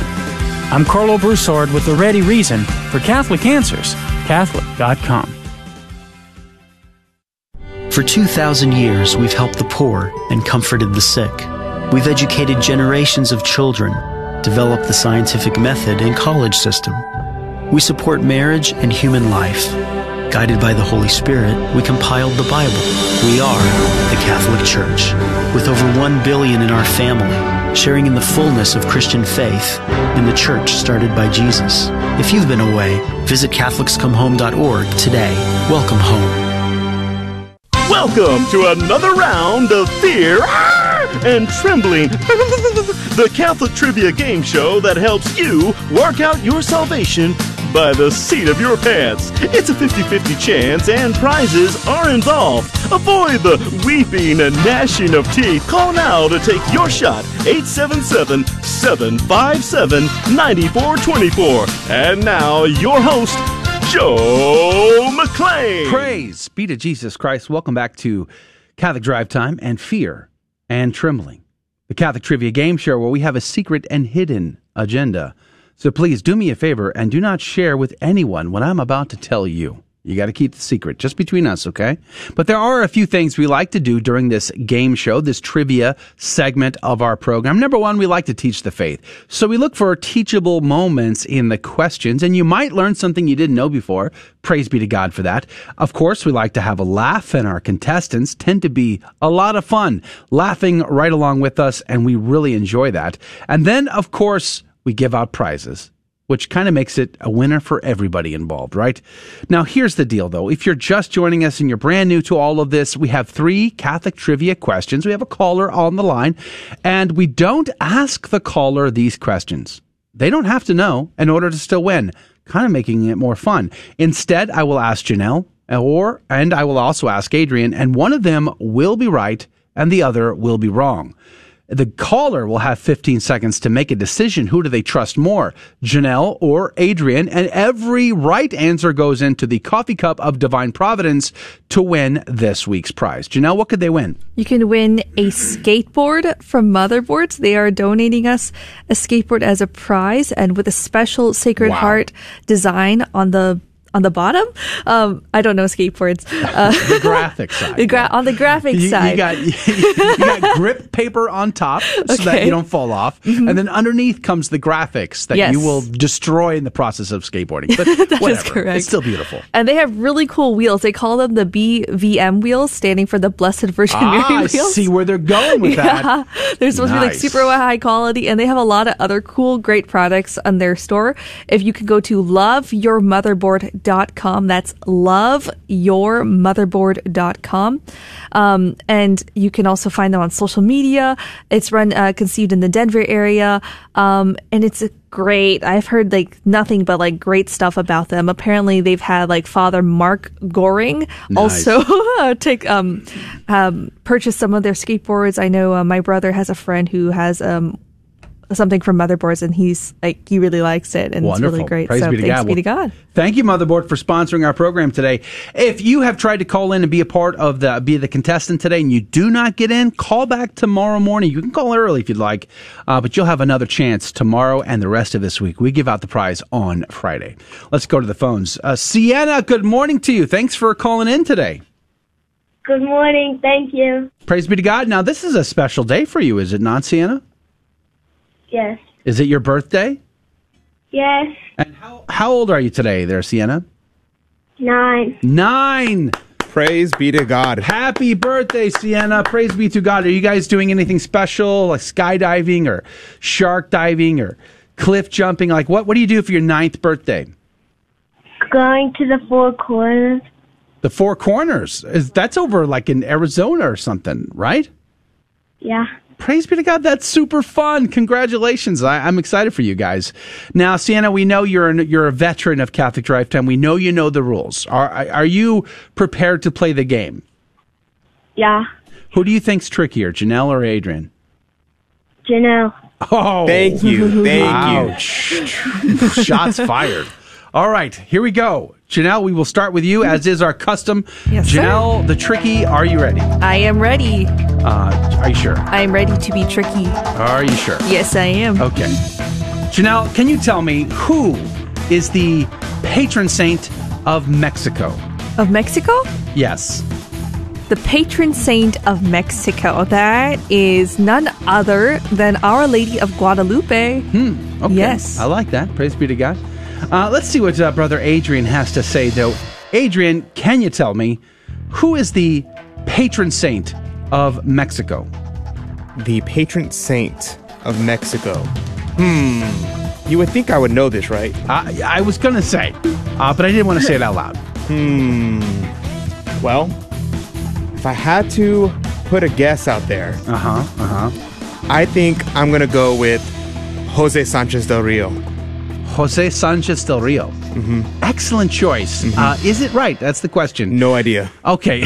So Adrian is on the hook for St. Jose Sanchez del Rio versus Janelle is on the hook for Our Lady of Guadalupe. Question is, who is the patron saint of Mexico? 15 seconds on the clock. Who's right? Who's wrong? Sienna, what say you? Janelle. Are you sure? There you go. You got it. She got it. You were a little quick on that button there, Adrian. You were trying to trick her. I can't let you do that. Oh, come on. Yeah, congratulations, Sienna. You are, in fact, correct. Our Lady of Guadalupe is the patron saint of Mexico. May she intercede for Mexico today in a mighty way. Amen. Yeah, and all the you're in the Americas. cup, Sienna. Congratulations. Do you skateboard, by the way?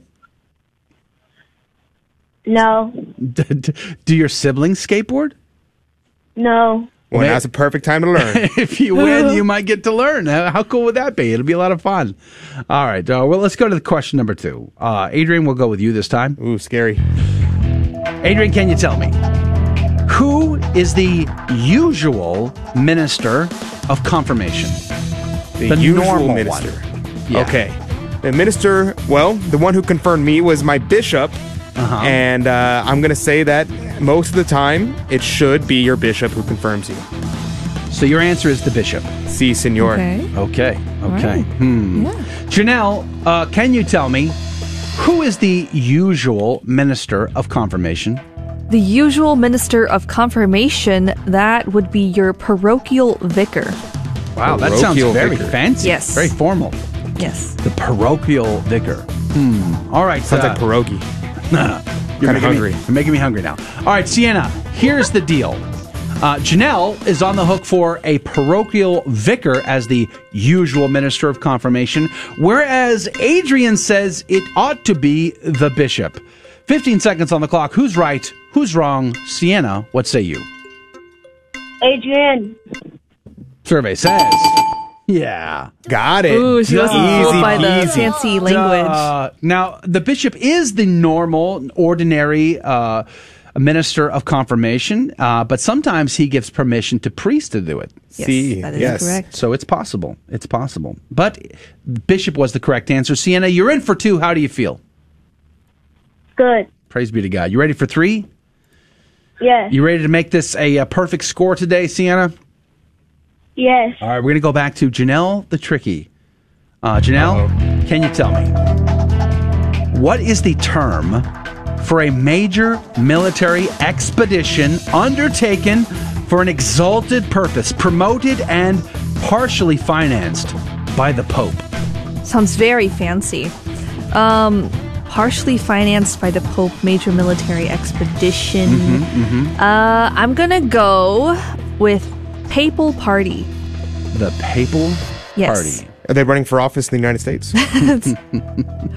They're running for something. Okay, let's see what Brother Adrian has to say over here. Adrian, can you tell me, what is the term for a major military expedition undertaken for an exalted purpose, promoted and partially funded by the Pope?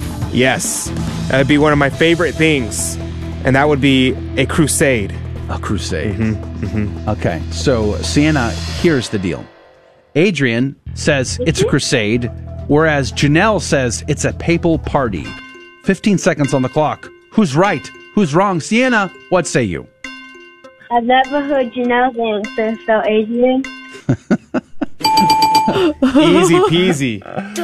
Crusades. Janelle the Tricky could not trick you today, Sienna. Days A perfect score on your birthday. That's got to feel pretty good. Yeah.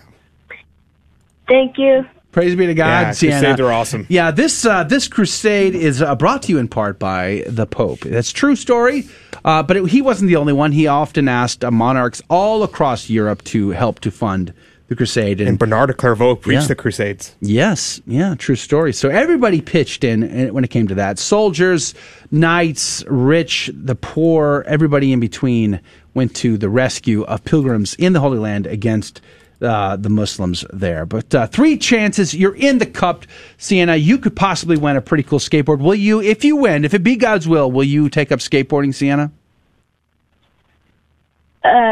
Sure. No, you're going to have to take a picture or take a video and send it to us of you on the skateboard. If it's God's She has will, to that do you should a win. triple backflip. Yeah, with it. Yeah, something like that. An ollie kickflip is what I'm looking for. Something cool like that. But God bless you, Sienna. We're very grateful for you. Happy birthday to you. Hopefully you'll have a great day on the Four Corners. Send us pics if you can, and we're going to put you on hold just to make sure we get your number. But God love you and God bless you, Sienna. Thank you. Happy birthday to you, Sienna. Praise be to God. And that is going to do it for the radio side of our program. That was a lot of fun. Sienna, it's always good to talk to her and the Burrier family, a longtime CDT insiders. We're very grateful. If you would like an opportunity to possibly win the skateboard from Motherboard tomorrow, well, tune in. Be sure to be our first caller. The phone number, the rules, everything is on our website at grnonline.com/CDT. That's grnonline.com/CDT. If you can join us for a brief after show on YouTube, Twitter, Facebook, or even our website, join us. Conversate with us. We'd love to talk to you at grnonline.com/CDT. God love you. God bless you. Fulton Sheen is the guest tomorrow. Not really, but he is the subject. Alan Smith is the guest. All about Fulton Sheen coming up tomorrow. We'll see you then. Thank you for joining us on Your Catholic Drive Time, where it is our pleasure to keep you informed and inspired. Join us Monday through Friday at the same time, right here on your favorite Catholic radio station. Don't forget to connect with us. Just go to facebook.com/Catholic Drive Time. Again, that's facebook.com/Catholic Drive Time. Be sure to share more than just us today. Share Jesus with everyone you meet. Bye now, and God love you.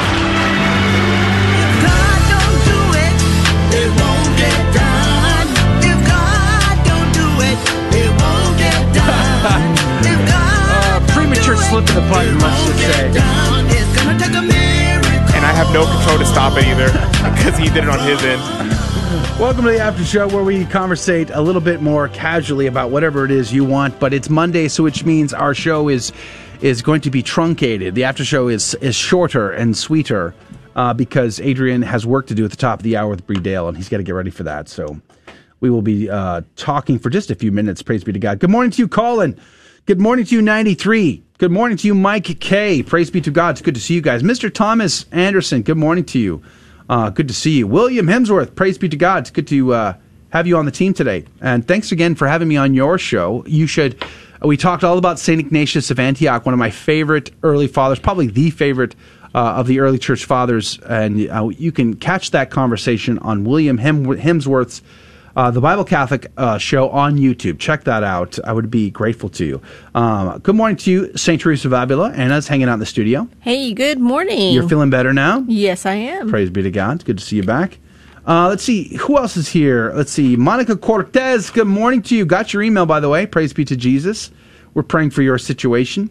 The Burrier family was on, of course. Alan Smith was on earlier. I'm not sure if he's still here. Tammy, good morning to you. Christopher Velasquez, good morning to you. Thanks for hanging out with us this morning. Who's on Facebook? Lots of people. Are we still having the Facebook problem? I didn't check. Dawn is on. Lori, Josh, Buddy is on, but he said he's late. What? He slept in. Sorry, Buddy. Marine. A different Lori. Marine? Lori Come on. Lori Fallendorf. Lori is on. Joaquin, Gloria. Is Lori a brand new listener? Maybe. I think so. Jesus, Patty, and I think I got everybody. But yes, maybe she might be. Let's see. Yeah. Might as well, right? Yeah. Yeah. Praise be to God. Good morning to you, Lori. Thanks for hanging out with us today. We love our first-time listeners. Lori said, may not be on tomorrow. Pray all goes well for me. We'll be praying. We'll be praying for you. We will be praying. Lori said, I'm so scared about this, Joe. I pray that we will not be forced to get the vaccine. The government is trying to make us a socialist communist country, and the hierarchy isn't going to stand behind who is. Yeah, I know. It's a troubling issue. Do you see those pictures of the frontline workers with signs that said, we worked all through the pandemic in 2020 with no vaccine, and now you're going to fire us? Like, let that sink in for a moment. They put their lives out there in a time where nobody knew what was going on. They weren't sure of the severity of it all, and still they showed up to work to help other people with no vaccine. And now, all of a sudden, if they don't get the vaccine, they're going to be fired. That makes very little sense.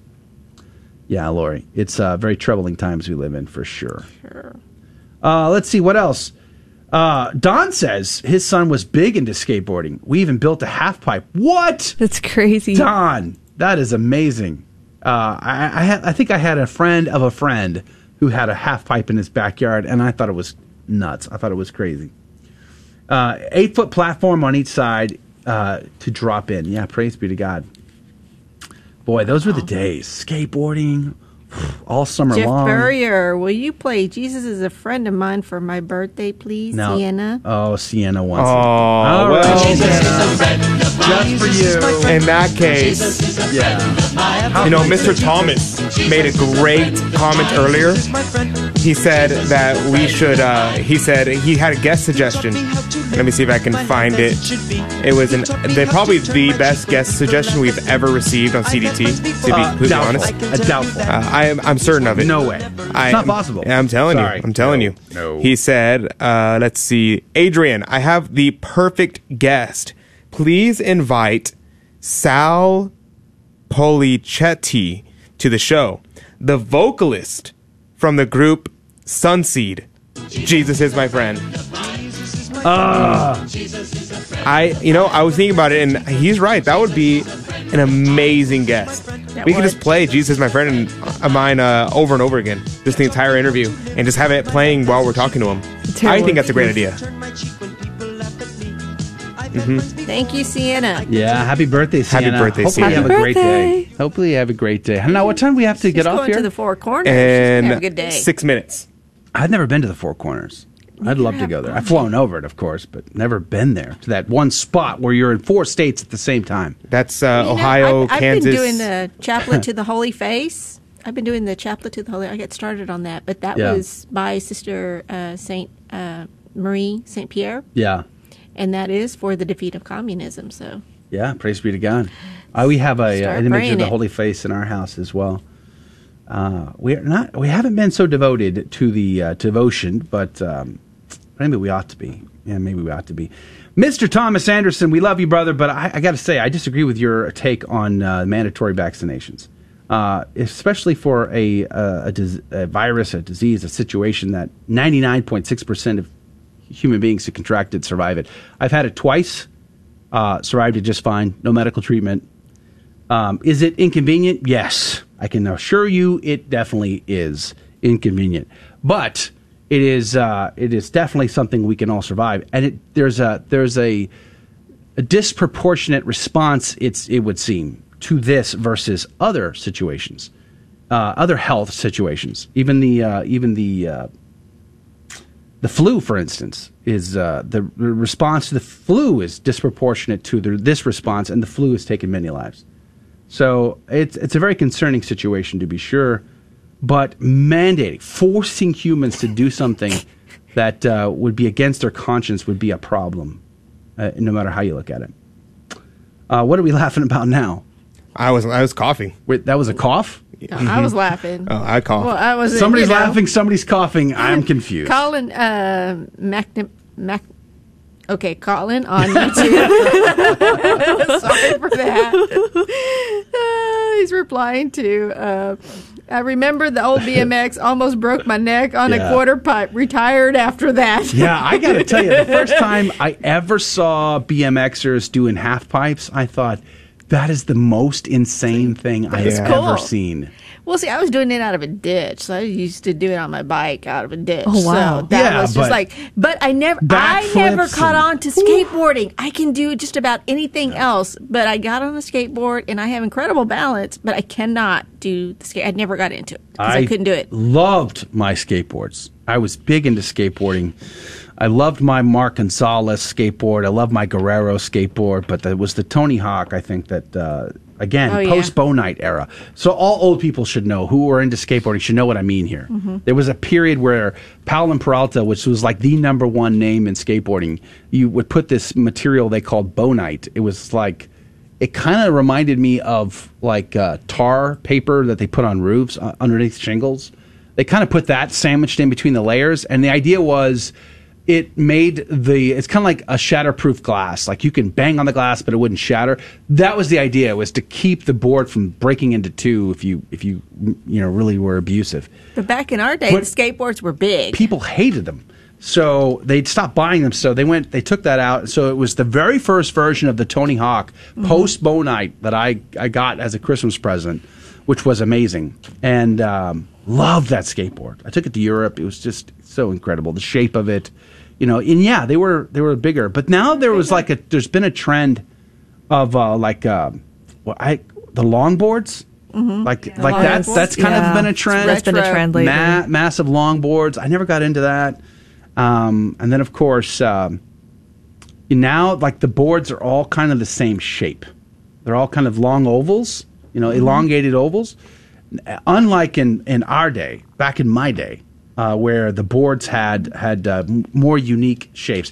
The tails were massively exaggerated. The nose was really exaggerated, concave. I mean, it was just. They still have those.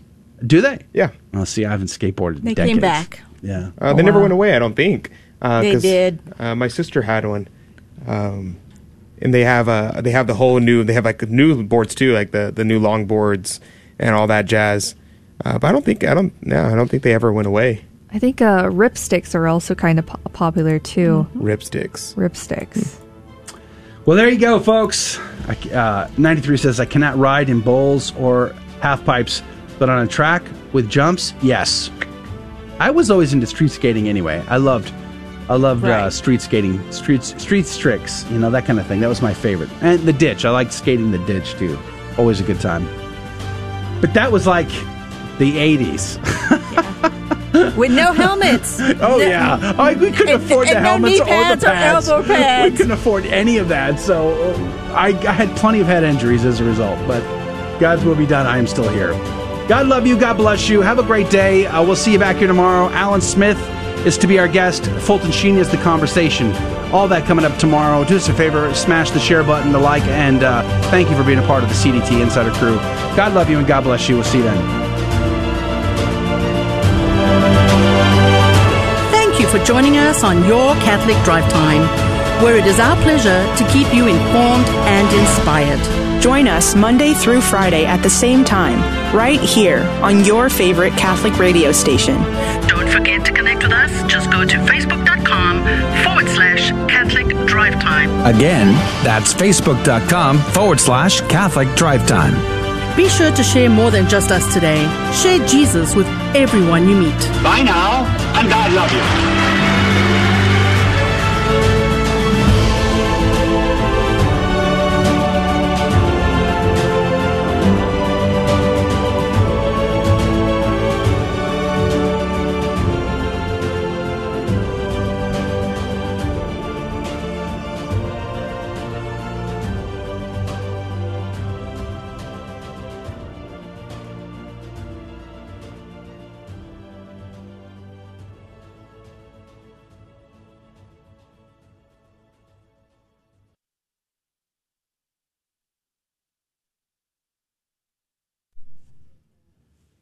Good morning. Can you hear me?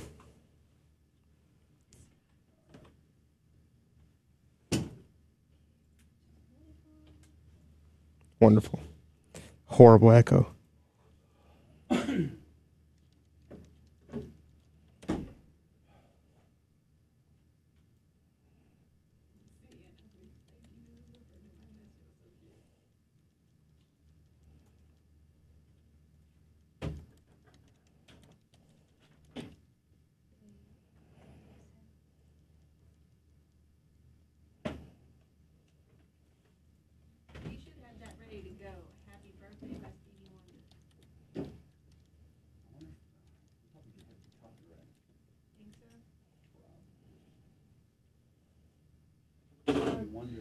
Someone on Facebook said they were surprised that we don't have to pay royalties to Jesus in this Well, as often as he plays it, we probably do.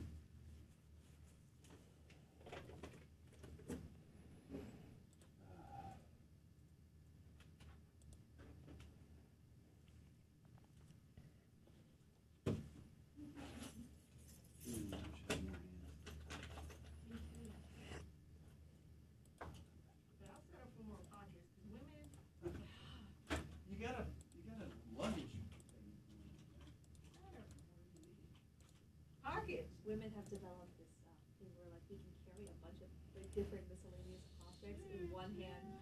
Mom, I'm prepared. I still have that.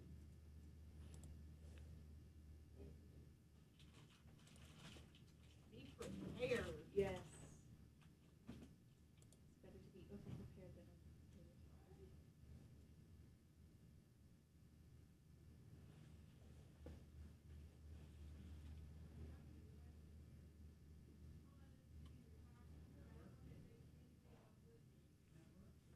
That didn't sound good.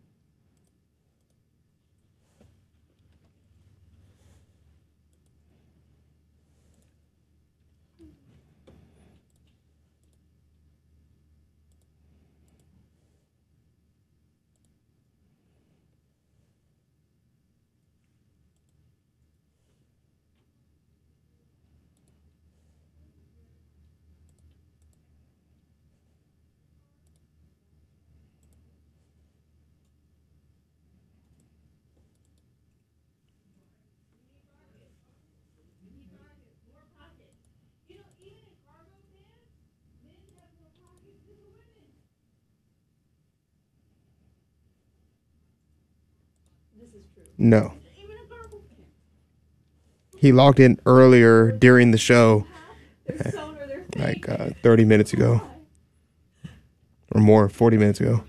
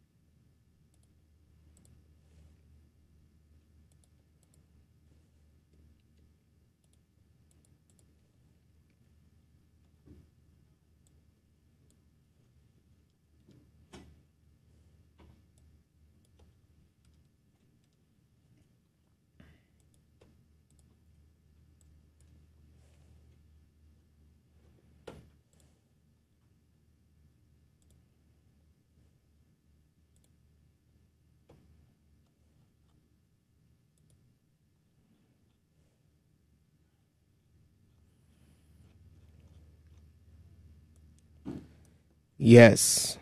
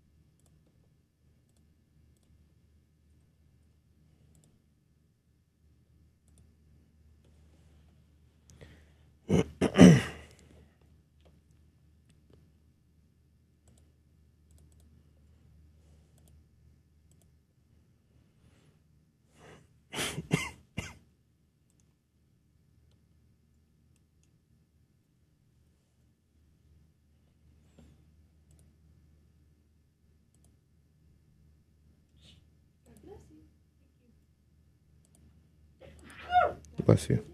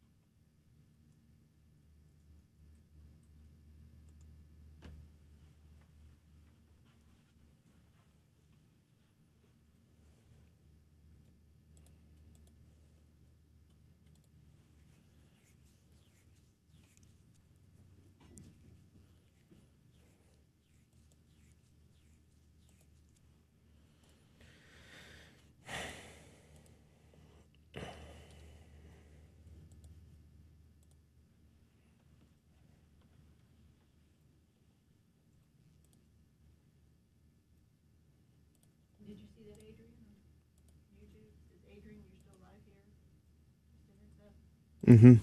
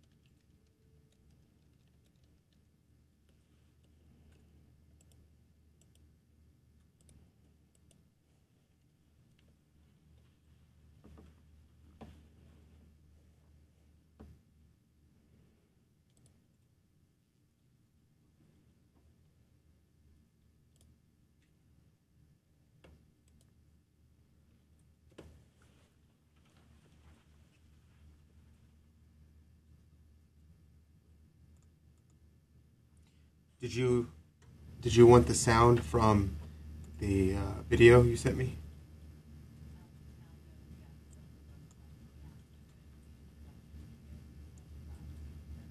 Yes. The introduction video, is that has sound on it?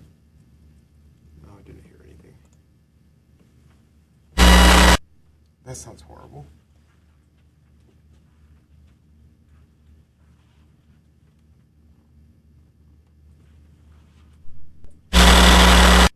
Why does it sound like that?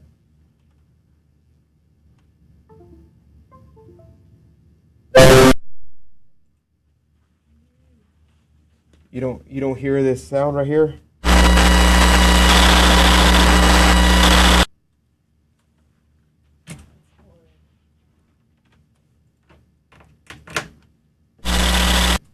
Why do I hear that?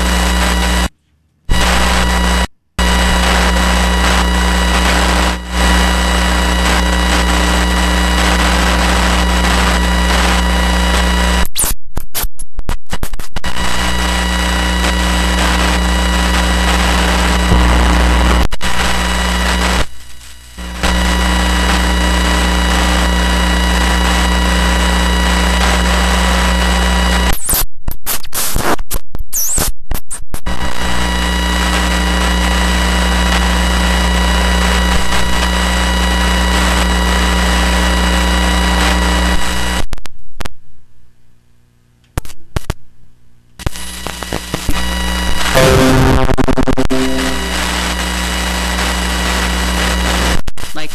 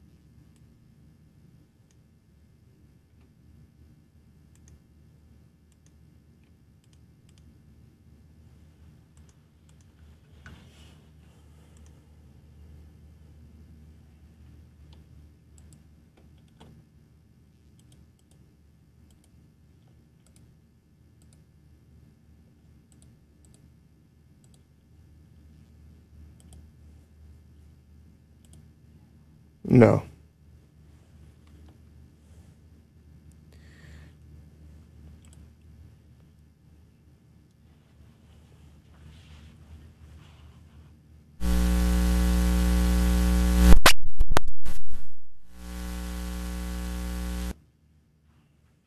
You might need to tell him. I don't even know. Where is he calling from? Well, how is he getting connected? No. Where is he coming from? Where is he at? Virginia? In the States?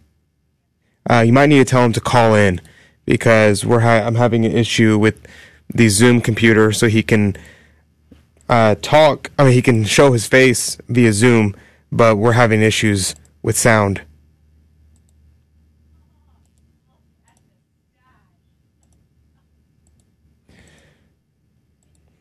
No, that's what I'm saying. He needs to call in. He can stay on so he can, so we can see him. But we're having issues right now.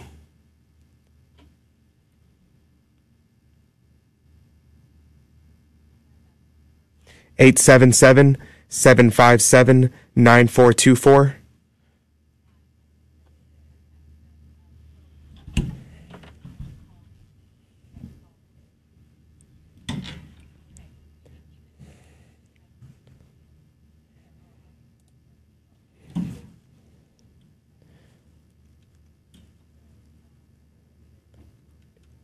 (877-757-9424).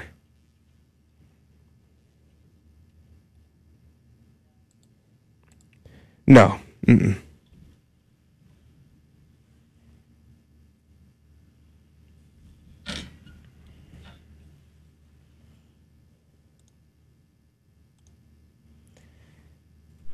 Matt, can you hear him? Yeah, I got you clear. Awesome. Perfect. All right. Okay. Alrighty. Going silent, 30 seconds to start.